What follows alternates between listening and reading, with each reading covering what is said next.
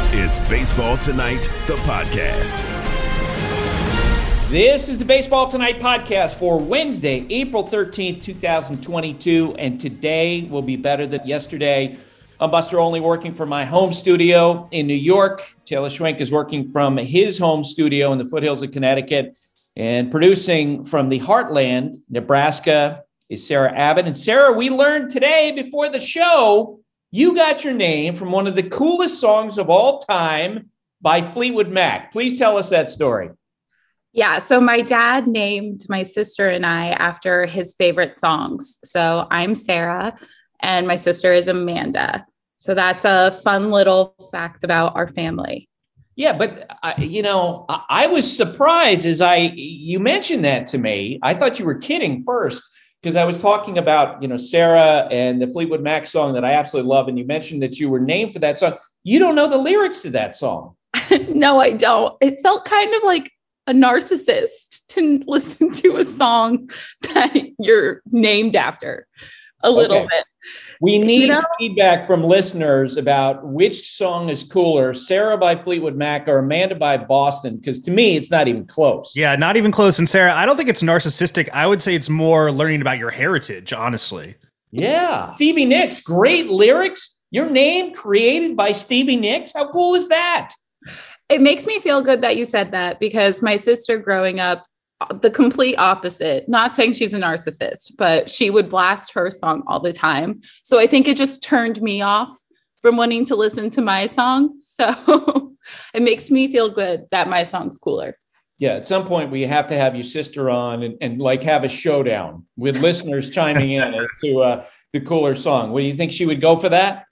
Oh, I think she would love it. I think she would eat it up. All right. Let's get to baseball today. I mean, that was a cool story just before we got started. Cardinals, Royals. What a moment for Albert Pujols. He hits a fly ball left field. That's back to the track, at the wall, and it's gone. Albert Pujols goes back to back with Nolan Arenado. 3-0 Cardinals.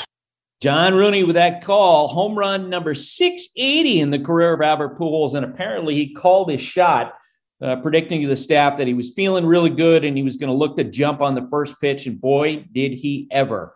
Braves, Nationals, and this was a blowout. Pitch on the way, hit down the left field line, and down for a base hit. All the way to the wall. That'll drive in 2 runs. Ozzie into second base just ahead of the throw and make it 3-1 Atlanta as Ozzie continues to surge versus Patrick Corbin. Braves win this game 16-4. That sound from 680, the fan. By the way, Ozzie Albies will be wearing the microphone on Sunday Night Baseball this week. Hot Ticket is brought to you by Vivid Seats, where you earn rewards with every purchase. Vivid Seats rewards your ticket to more tickets. Vivid Seats, life happens live. It'll be a hot ticket in San Diego this weekend. That 4-game series between the Braves and the Padres, punctuated by Sunday Night Baseball. Rays and A's, and this game went down to the wire, bottom of the 10th. And the first one to him by Trevino is lined to third, over third, down the left field line, all the way to the corner, and here comes Wander Franco to score the winning run. It's the first walk-off of the 2022 season. The Rays win it 9-8. That from 620 WDAE, Angels and Marlins. The Angels trying to get off to a good start, and Anthony Rendon, healthy and back in the lineup, helped out. Down the left field, is out of here. Rendon delivers. That is his homer, and the Angels 1 lead.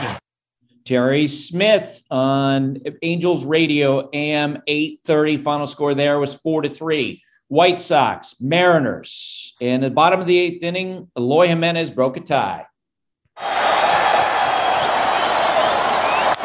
On the ground to short. Crawford to feed. Frazier to turn. And Lloyd beat it out. Sprinting down the line. It is 3-1 Sox. All right, I think that was a fielder's choice in the end. It turned a 2-1 game to 3-1, but that was Jason Benetti. Does a great call. Chicago wins that game 3-2. Couple of other notes. The New York Mets placed right-hander Taijuan Walker on the 10-day injured list with bursitis in his right shoulder. The Lerner family announced that it is exploring a potential sale of the Nationals franchise, which was a surprise. And amazingly, Steven Kwan continues to get on base seemingly every plate appearance. More on that in a moment. Taylor, what else you got? Buster, if you are not already, you should be listening to The Right Time with Bomani Jones. He does his show 3 days a week, Monday, Wednesday, Friday. You can watch him on YouTube. He is a superstar, and his podcast is excellent. On Monday, Bomani shared his thoughts on the unceremonious way that the Lakers parted ways with Frank Vogel. All-time quote from Frank Vogel. Go look that up. Tiger Woods' performance at the Masters, and the Steelers quarterback Dwayne Haskins passing. Check out The Right Time with Bomani Jones wherever you listen to podcasts. For the ones who get it done, Grainger offers high-quality supplies and solutions for every industry, as well as access to product specialists who have the knowledge and experience to answer your toughest questions. Plus, their commitment to being your safety partner can help you keep your facilities safe and your people safer. Call, click Grainger.com, or just stop by. Two guys drove to work. Neither guy wore a seatbelt. One guy got a ticket. One guy didn't. The same two guys drove home. One guy wore his seatbelt. One guy didn't. One guy made it home. The guy not wearing his seatbelt didn't. Don't risk it. Click it or ticket. Paid for by NHTSA.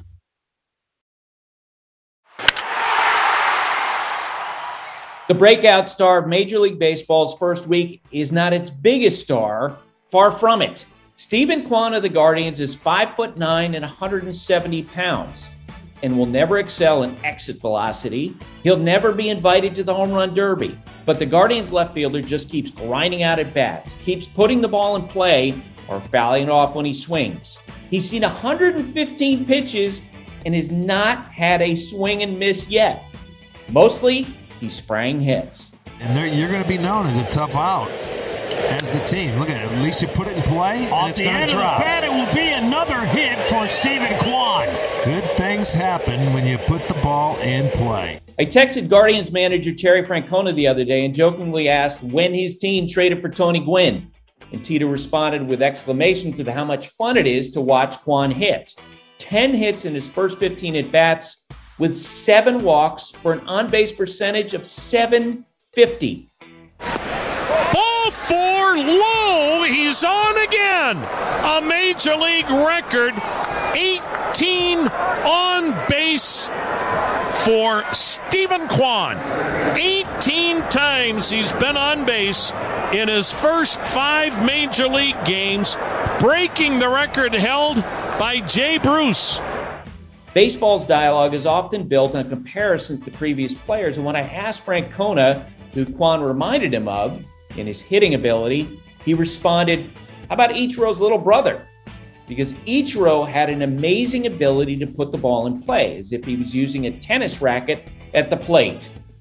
Kwan's biggest hit so far came Monday when he mashed a 3-run triple against the Royals. He yanks it down the right field line. He crosses up the defense. Miller scores. Here comes Ernie Clement. Straw waved around third. He scores as well. It's a 3-run triple for Steven Kwan. Holy mackerel, he just blew the doors off this game. Kwan was drafted in the 5th round out of Oregon State in 2018, the 163rd pick overall. He acknowledged in an interview with Alana Rizzo the other day that yes, as a kid, he would cry when he struck out. I also want to tell our audience about a quote that you said in a Fox interview, that when you were younger, you used to cry when you struck out. You don't like crying, so you just didn't strike out anymore. Is it really that easy, Steven? I mean, I don't know if it's that easy, but I think that was good reinforcement to not want to strike out even more. Yeah, it's no fun striking out in front of other people and then wanting to cry. So just trying to take that away, I think, is a good start. It's pretty clear so far, he's having a blast. Sum up the series. Pretty cool. Pretty cool. Pretty surreal. It's been a dope one for sure. I asked Chris Antonetti, head of baseball operations for the Guardians, about who championed Kwan in the organization. And he responded with this. What has stood out is that Steven engendered fans and support throughout the organization, with his relentless desire to improve from the day he arrived in the organization. He takes advantage of every resource possible, fundamental, physical, mental skills, to help make himself a better player. He's also a great teammate and puts in consistent work to make that happen.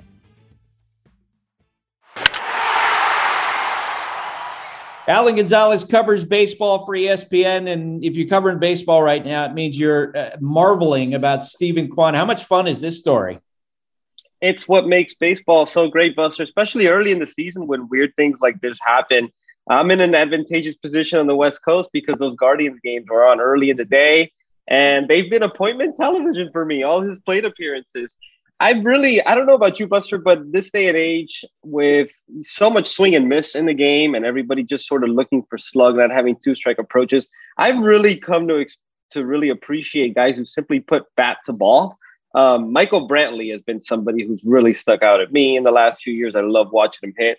And what Steve Kwan is doing now, I mean, not a single swing and miss so far. It's so much fun to watch his at-bats right now. It's great. Yeah, I mentioned in the piece we just ran about how Terry Francona, when I asked him for a comp, he said, how about Ichiro's little brother? Because he's got that same skill. And I was watching the game yesterday, it almost looks like he's swinging a tennis racket. You know what I mean? Like he has more control of being able to put the ball in play. And that just doesn't happen, as you said, these days. And he's so completely in control during the course of his plate appearances. And that top of that lineup that they have, I don't think anybody thinks the Guardians are going to win the World Series, but that is a tough top of the lineup when you're talking about going from him to Jose Ramirez. Yeah, and I can't imagine that back control you referenced, like Ichiro's little brother. Imagine having that type of back control in a day like this when guys are throwing the stuff that they're throwing, the cutters, the two-seamers that are upper 90s, those crazy sliders. I can't imagine somebody having the back control that Steve Kwan has right now. I know he's not going to be able to keep up this pace, but I think he's going to be a guy who's fun to hit because it's just sort of a projectable tool, right? Somebody who just consistently puts the ball in play. I'm really looking forward to seeing what this season turns out to be for him. We go from talking about a rookie to speaking about a future Hall of Famer, Albert Pujols, who hits a home run last night, number 680. I mean, now that we're almost a year past it, I'd just be flat out about this. I thought he was done last year. Like, I thought when the Angels released him, I'm like, why would anybody pick him up? He's completely finished. I don't know how you felt at that time, and what are you seeing in him now? I felt the same way, Buster. I obviously watched him up close a lot with the Angels, and I remember I had this conversation with a few people after that. And a lot of the response I got, particularly from people who know Albert well, was never count Albert out when he's motivated to prove something. And I think you saw that show up with the Dodgers. I think it was very sort of tangible just how being on a contender like that seemed to sort of rejuvenate him. And I do wonder if going back to St. Louis and all the emotion of that, what kind of a rejuvenating factor that's going to be for Albert Pujols. Winning a championship there, I think he's motivated to go out in a storybook fashion that way. I think being with Yachty and Adam Wainwright has definitely motivated. I think the chase for 700. And look, I didn't think 700 home runs was even remotely possible this year, even if he got a major league deal, because I didn't think he would simply get the playing time to warrant hitting 21 more home runs. But he already has his first. He's at 680, and you think, okay, if he starts to find it, if he starts to get a little bit more playing time at DH, can he actually reach it? I'm not so sure about that, but I just think there's something about that place and being on that team that could summon something out of him even at 42 years old. So the first video we saw of him this year, what jumped out to me immediately was I think he's in a lot better shape than he was when he left the Angels last year. What about you? Do you agree, or am I off base there? That could be it. I will say that, Albert has a history of always showing up in really good shape. He always shows up a lot more slim, and I think he's always been somebody that's put on a little bit more weight as the season goes on. But look, this offseason, everybody wondered if he was going to keep playing. He played in winter ball in the Dominican Republic. He stayed in the Dominican Republic for a while training. He was ready. He figured that the designated hitter was going to come to the National League, and there might be additional opportunities there. he's not just some guy who they picked up off his couch. He's been training all off season, and with Albert, he's going to be professional about it. He's going to be ready to play. He's ready for them, no doubt. So 2 nights ago, Alec Bohm of the Philadelphia Phillies made 3 throwing errors in 3 innings, and when he made a play, there was a sarcastic cheer from the Phillies fans, and there was a camera locked in on Bohm's face, and you could see that he said, in reading his lips, "I hate this effing place." That caught fire on social media. He was asked about it after the game, and Alec Bohm completely owned it. Acknowledged that he said it, talked about the fans. He said, "I know they want me to win," and I'm paraphrasing. Well, this was the reaction last night when Bohm was introduced for his first plate appearance in Philadelphia. Number 28, Alec Bohm. Never gonna die. I just want you to know.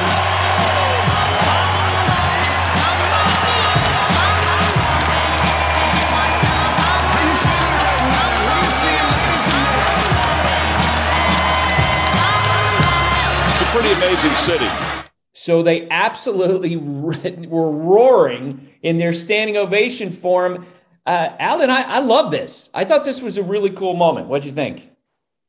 So did I. It actually really caught me off guard. I didn't expect it because a lot of I thought for sure they would cheer him. Because he owned it. Well, and that marketplace better than me. But a lot of the narrative coming off that night when he had those errors and he said what he said on the field was, he's never going to be able to live that down in Philadelphia. It doesn't matter what he says. It's going to be a long season for him. Who knows if his career in Philadelphia is over?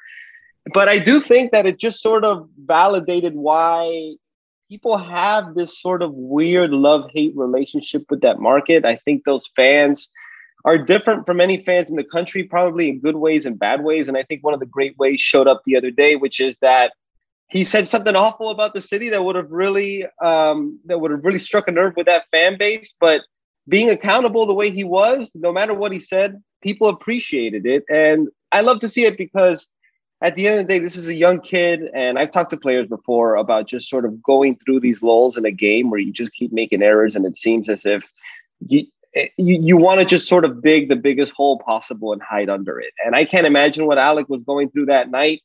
And this is going to help him. And this is ultimately going to help the Phillies. The fact that they were able to put it past him and give him a big cheer, this could sort of help his confidence in that market moving forward.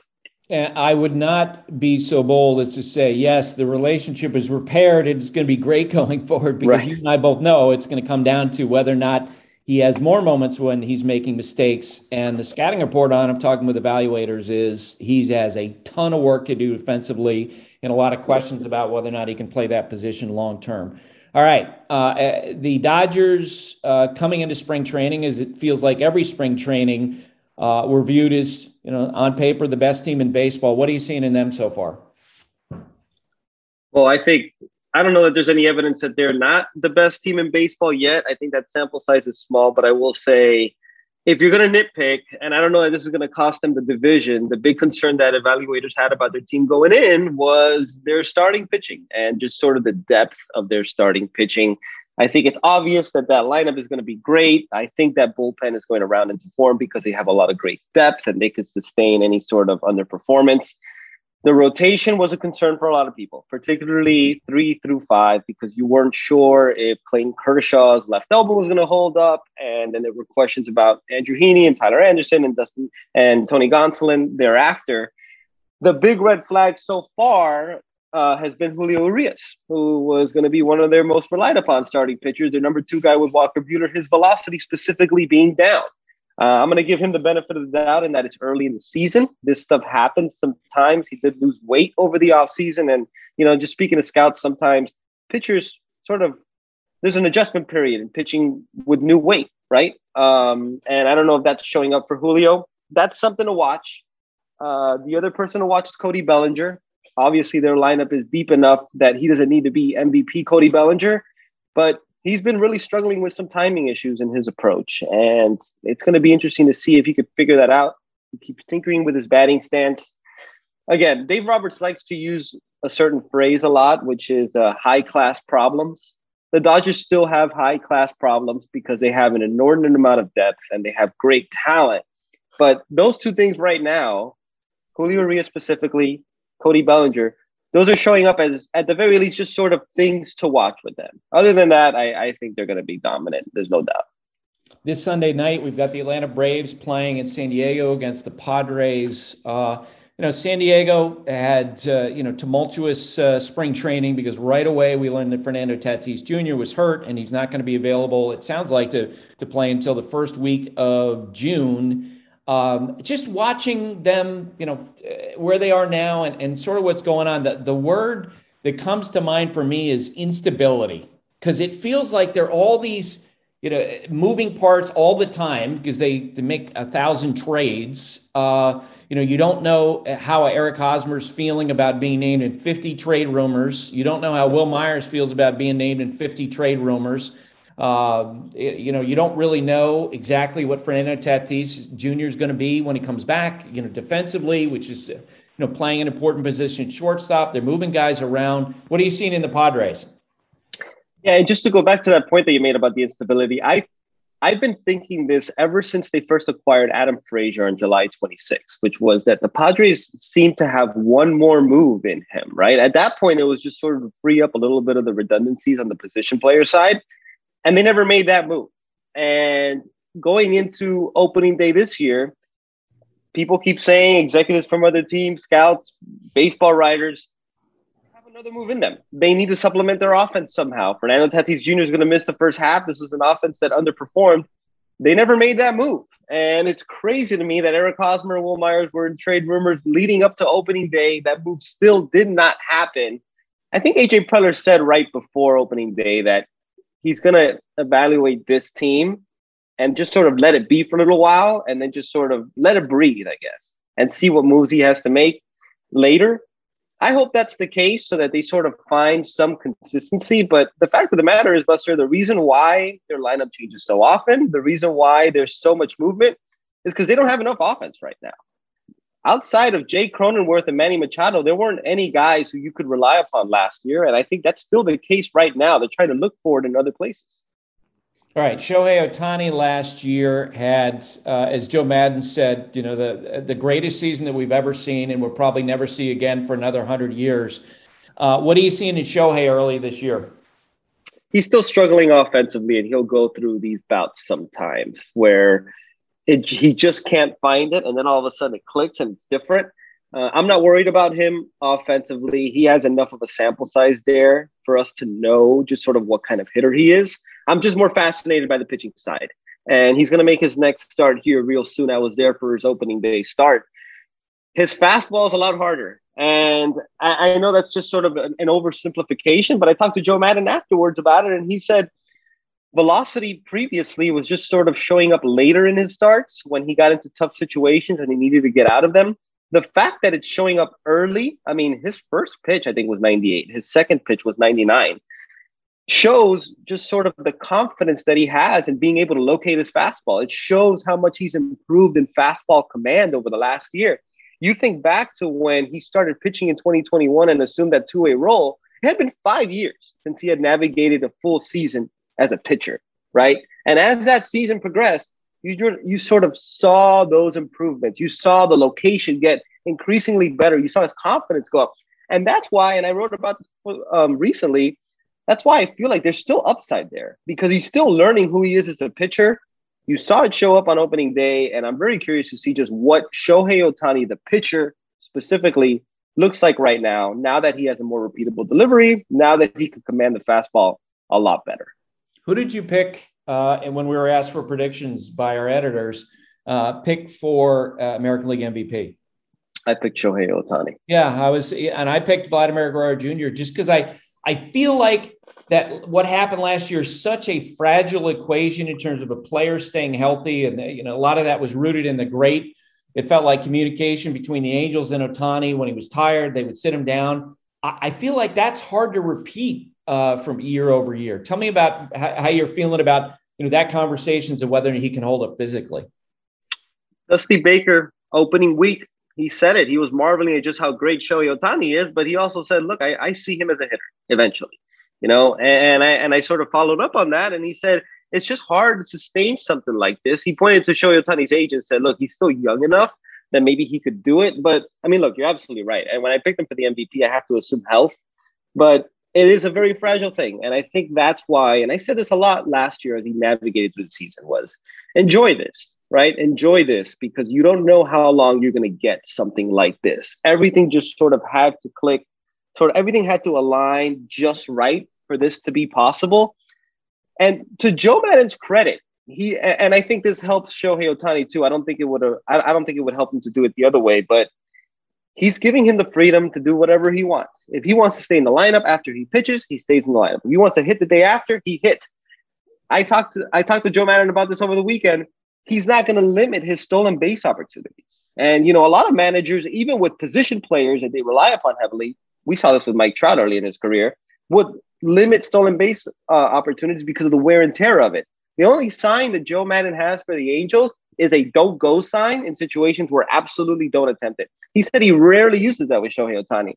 He gives him the freedom that if he feels it out and he feels like he can steal a base, he'll do it. And that's why I feel like he could put up numbers. But I agree with you. You're right. It is a very fragile thing. He can get hurt. And then if he gets hurt, the narrative comes again of, do we need to make a decision between pitching and hitting? I hope that's not the case, but I have to accept the possibility that it is. All right, sir. Good to talk with you. Thanks, Buster. We're driven by the search for better. When it comes to hiring, the best way to search for a candidate isn't to search at all. Don't search, match with Indeed. If you need to hire, you need Indeed. Indeed is your matching and hiring platform with over 350 million global monthly visitors, according to Indeed data, and a matching engine that helps you find quality candidates fast. Ditch the busy work. Use Indeed for scheduling, screening, and messaging so you can connect with candidates faster. And Indeed doesn't just help you hire faster. 93% of employers agree Indeed delivers the highest quality matches compared to other job sites, according to a recent Indeed survey. Join more than 3.5 million businesses worldwide that use Indeed to hire great talent fast. And listeners of the show will get a $75 sponsored job credit to get your jobs more visibility at Indeed.com/Buster. Just go to Indeed.com/Buster right now and support our show by saying you heard about Indeed on this podcast. Indeed.com/Buster. Terms and conditions apply. Need to hire? You need Indeed. You can now stream the most MLB games on DirecTV without a satellite dish. Yes, the clutch hits, the strikeouts, grand salamis, web gems, with nothing on your roof. So whoever's up there, whether it's roofers, Santa, birds, old-timey chimney sweeps, moody teenagers, thrill-seeking raccoons, you name it, they won't find a satellite dish. But you will find your MLB games on DirecTV. That means DirecTV is your home for baseball this season. Root with nothing on your roof. Call 1-800-DIRECTV or visit directtv.com. Sign up today. Claim based on total games carried on sports networks. Sports availability varies by zip code and requires choice package. Todd Radom is the chief executive of our weekly quiz. He's a graphic artist whose work can be seen on ball fields all across America, all around the world, or you can go to his website, toddradom.com. Todd, you can join into a conversation right away about what we learned just before the start of the show. Our friend Sarah is named for the song Sarah that was written by Stevie Nicks. It was performed by Fleetwood Mac. Her sister was named for the song Amanda by Boston. And I told Sarah, there's no question, if you were going to get named for a song, the cooler song would have been named for the Fleetwood Mac song versus the Boston song. What do you think? I agree. I always felt that Amanda was sort of like the not quite in the canon of those popular Boston songs of a certain era. But I'll tell you what, Sarah, which is a very lovely name, could be spelt a couple of different ways, by the way. I think of Hall & Oates, Sarah Smile of the same era. Very, very nice song. Yeah, Sarah? Yeah. I'm just thrilled right now because I can't wait to send my sister this podcast link and be like, everyone thinks I have the cooler song. So in your face. That's awesome. All right. Before we get to this week's quiz and see if Sarah can get this one right again, let's talk about this week's Phantom franchise. All right, Buster. Louisville, Kentucky played host to a National League club, the Colonels, from 1892 to 1899. But in 1964, the city was designated as the future home of the Kansas City Athletics, who now, of course, play in Oakland. On January 6th, 1964, Charles O. Finley, the A's Maverick owner, signed a 2-year lease to play ball at Louisville's Fairgrounds Stadium, with the city and the Commonwealth of Kentucky guaranteeing that the ballpark would undergo a renovation that would elevate the seating capacity from 20,100 seats to 30,632. The club was to have been renamed the Kentucky Athletics, Buster, and they would have been clad in what Finley called, quote, bluegrass green and Fort Knox gold uniforms. There was, however, one significant obstacle that needed to be overcome, and that was the approval of Finley's fellow American League team owners, who were slated to meet in New York on January 16th. This group immediately telegraphed their concerns about the move, including the fact that the 2-year lease meant that the club might only be there temporarily, as Finley was already making noises about a shift to Oakland. This actually occurred 4 years later. As expected, the move was voted down 9-1, with the one being Finley himself. Additionally, the league adopted a special resolution, also by a 9-1 vote, that threatened Finley with expulsion unless he came to a new lease agreement with Kansas City by February 1st. Finley threatened legal action, but the club and Kansas City officials negotiated away as the deadline loomed. That date was extended, the discussions went nowhere, and on February 21st, AL owners made good on their threat to expel Finley, yet another 9-1 vote. Finally, after a series of bitter discussions, Finley and Kansas City reached an agreement on February 28th for a 4-year lease, which would keep them at Municipal Stadium through the 1967 season. This chapter of the Athletics' nomadic journey ends on October 18th, 1967, when AL owners approved Finley's proposal to move the club to Oakland. But today, Buster, we salute the Kentucky Athletics, who are this week's Phantom franchise. That is awesome. I was thinking about this as you were talking. If you were to make a list of the most impactful baseball owners in history, okay, impactful, not good owner, not bad owner, impactful owners, I got to believe Charlie Finley would be 1, 2, 3, 4. He would have to be in that mix, right? Because he was always in the middle of a lot of stuff. Some of it was good and some of it was a bunch of crap. Yeah, an innovator, a marketing genius, certainly in my wheelhouse. I think about those colorful uniforms. At one point, he wanted to introduce an orange baseball. Always thinking about marketing the game, seeing things in a different way, much despised by his fellow owners, which we're not members of the lodge, Buster, so we really don't care about that. But this discussion comes up frequently these days as George M. Steinbrenner III is considered for the Baseball Hall of Fame. Love him or hate him, a lot of impact there. Few owners in the Baseball Hall of Fame, probably rightfully so, but I think we could probably all agree about the fact that Bill Veeck, the champion of the little guy, as I believe he is called on his plaque, occupies a deserving spot in Cooperstown. Yeah, that's going to be, you're doing a great job with the Phantom franchises. You and I maybe will have a separate discussion one day about the most impactful owners as we get closer to the Hall of Fame discussion. Again, impactful. We're not saying we like Charlie Finley, dislike Charlie Finley, but there's no doubt that he had a huge impact on the sport when he was there. All right, let's get to this week's quiz and see if Taylor can build a winning streak. What do you got? All right, here we go. This franchise has played over 100 World Series games and has exactly a .500 winning percentage in those games. Is it A, the Giants, B, the Cardinals, C, the Reds, or D, the Dodgers? over 100 World Series games all time, exactly a 500 record. Giants, Cardinals, Reds, or Dodgers. That's pretty amazing. That is an amazing number. All right, Taylor, what do you got? I'll go Cardinals. I got Cardinals too. What about you, Sarah? Well, I was going to say Cardinals, but I feel like we all can't have the same answer. Say it, Sarah. Sure we can, because then Todd potentially could stomp on us all at once. Okay, you know what? I'm going to say Giants. Sarah, you win. Oh. It is the Giants, 57 and 57 all time.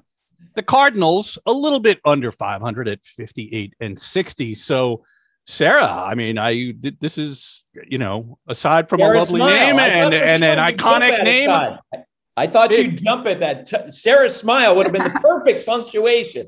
It could be the name of the podcast, but that's not up to me. Right. Well, I feel weird editing it and then naming it after me. So. Have to do it now. It'll be awkward if you don't. But it's your day. I mean, come on. You should do it. Right. Exactly. All right, Todd. Thanks for doing this. All right, everybody. Thank you. Bleacher Tweets. Alrighty, Buster. Bleacher Tweets for a Wednesday, and Amy R. Chapman is up first. I want to. She rattled everyone's names off and included Sarah from Nebraska, which is always fun. Amy writes in, which injuries are considered a sign that the rest of a player's career will be changed or shortened, or that they'll be considered more prone to injury? I'm thinking in particular about the recent rash of pitcher injuries. Yeah. Sarah, by the way, even when you move back east to Connecticut, are you still going to be Sarah from Nebraska, I feel like? Oh, it's who I am. It's my identity. Okay, good. You know what, Amy, what pops to mind for me always is when I hear a pitcher has a shoulder injury, that absolutely is a huge red flag for me. I'm certainly not alone in baseball. That's considered to be a lot more serious than elbow injuries, because shoulder structural issues, they fight all the time. This was very interesting to me. Scott S. Allison at Scott S. Allison wrote in. He was pointing to a quote from Reds president Phil Castellini. I don't know if you haven't seen this already. He said, "Where are you going to go? Sell the team to who?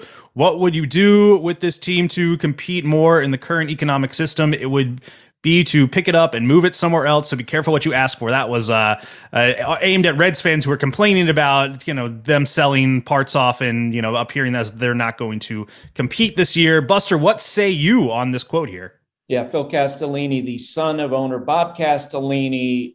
When I read the quotes, I just cringed. It was essentially a threat, like, what are we going to do? Move the team? You want to see us move the team?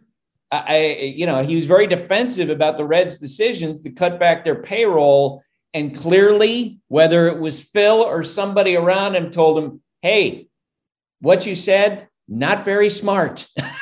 Because by the end of the day, he issued an apology for what he had said earlier in the day in that radio interview. He should have taken a page out of John Angelo's book, because he didn't threaten the fans, but, he put out a letter where there were some unsavory things in my eyes as an Orioles fan.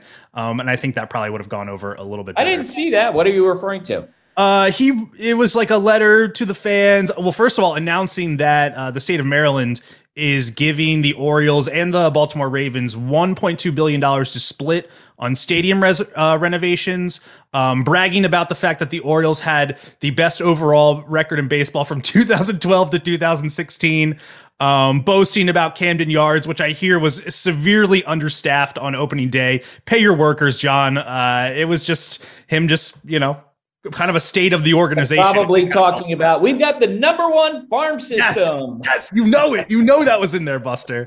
That was in there. I'm sorry, but when you basically decide that you don't care about winning for 4 straight years, and he's acknowledged you starting in 2000, they were terrible in 2018, but they've acknowledged it started in 2019. When you basically say we're just going to cash in for 4 straight years and not put out a major league product, you're open to criticism. That's just the way it goes. Yeah, and he said, he was like, "Oh, this will be a 3 to 5 year rebuild. We are officially in year 3 right now, so 2 more years." You're officially in year 4. to be, in terms of when they started tanking. This is the 4th year of tanking for the Orioles. Okay. And it's just funny that he's bragging about that and also bragging about the fact that the state is giving him, $500 million.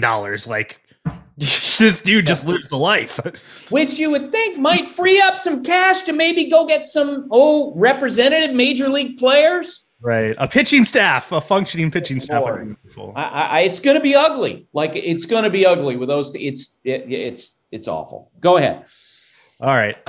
We got the starting block up next. This person writes in, do you think this year we'll see a record of position players pitching as a result of the maximum number of options rule being introduced this year? 3 already in the first week, including multiple innings from the Phillies, I think, or from Phillips. No, he's talking about Brett Phillips. Oh, pardon me.